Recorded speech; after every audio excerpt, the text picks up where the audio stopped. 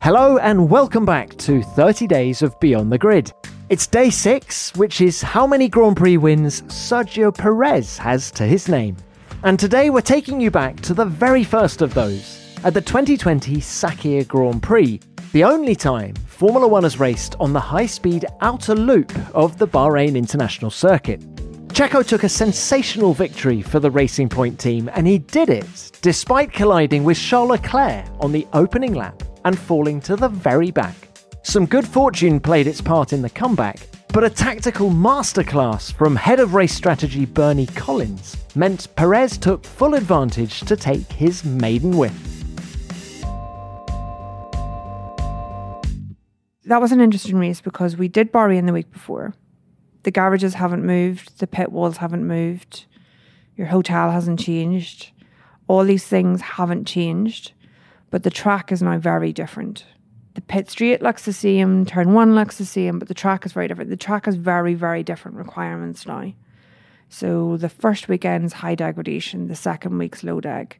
The first weekend's very easy to overtake because of the high deg. Second weekend isn't. So the first weekend is multiple stops and the second weekend isn't.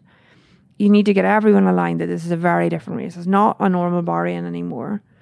A lot of people, I think, were still thinking of multiple stops, still thinking of, in the final safety car that they should box and put on new tyres, where we were thinking the deg's quite low, whatever. And it was one of the ones where we were forced to start on a soft because that was a regulation then because we qualified so well. But we always work out what we would start on if we'd free choice. And we knew that the soft wasn't the quickest tyre, the medium was the quickest tyre. And we knew that a medium hard one stop was going to be much quicker than the soft hard one stop that we were on. So we knew all of that before we went into the race. So on lap 1 when Checo crashed, everyone's trying to figure out if the car's damaged, if we need to do a pit stop, what we need to do, when we need to do it. And actually the information came back that the car was fine. We didn't need to do a pit stop. But we did a pit stop for the medium tyre because we knew it was the fastest strategy. And even when Chris, who was engineer at the time, turned to me and goes, "Are you really sure about this?" It's the easiest decision I've ever had to make on the pit wall. I was so confident it was the right thing to do. How could you be so confident? So just to remind the listeners, we're on the outer loop of Bahrain. Yeah. As you say, completely different racetrack. Yeah.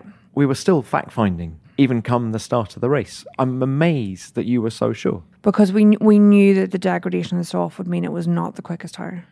And we were last, and there was a safety car anyway, so we had nothing to lose by making that decision. And you had full buy-in from Checo? Yeah. I think there was very little time to have full buy-in from Checo. But we knew, like, we always work out what our bailout tyre would be if we had to do a pit stop. So if we had to do a pit stop, we knew it was going to be a medium. That was already decided. So the only decision was, we don't need a pit stop, we don't need a front wing, we don't need any of these things. I was still 100% the right thing to do. Like, the car was quick and Checo was quick, so it's not just down to that strategy decision. But it would have been much more difficult without that strategy decision.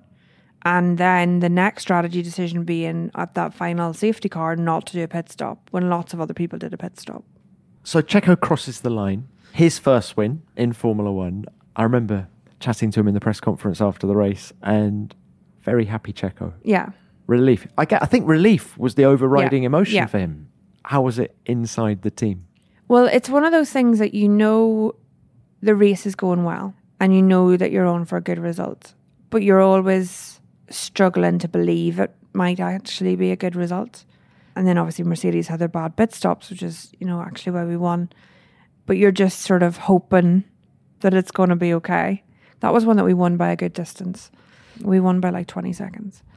Checo had lost his drive. We didn't know that he had another drive somewhere else. He'd been with us for so long, and it was like quite an emotional sort of few weeks. It was a triple header at the end of the year, at the end of the COVID year. It felt like tiring, and I felt relief that we'd finally got the win for him. 2020 was a strange season thanks to the COVID-19 pandemic. But my word, we still had some spectacular races, and this one was no exception. Bernie had absolutely no doubts about her strategy that day, and it's that sort of conviction and quick decision-making under such immense pressure that separates the best from the rest. It was great to see Bernie sharing her expertise as a pundit last year, and I'm looking forward to hearing more of her analysis in 2024. Well, that's day 6 done, and we've nearly reached the end of the first week. Enjoy your Saturday nights, and I'll speak to you again tomorrow.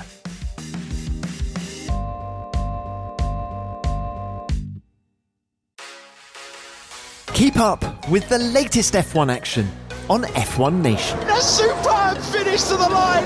Race previews, post-race insights, and exclusive interviews from the heart of the F1 paddock. Magnificent team effort all round. Huge win for us today. We're pushing at the limit. We must have just got something wrong. Oscar, can we just grab you on the way out? A very, very cool day. It's been a weekend to remember. You'll hear from the drivers, team principals, engineers, and F1 experts from around the world. Really, really nice to feel that atmosphere there in the garage. Having the two of them in the points, quite impressive. Those next few positions are worth millions of dollars. The combination is unbeatable. New episodes every Monday. Search your podcast app for F1 Nation.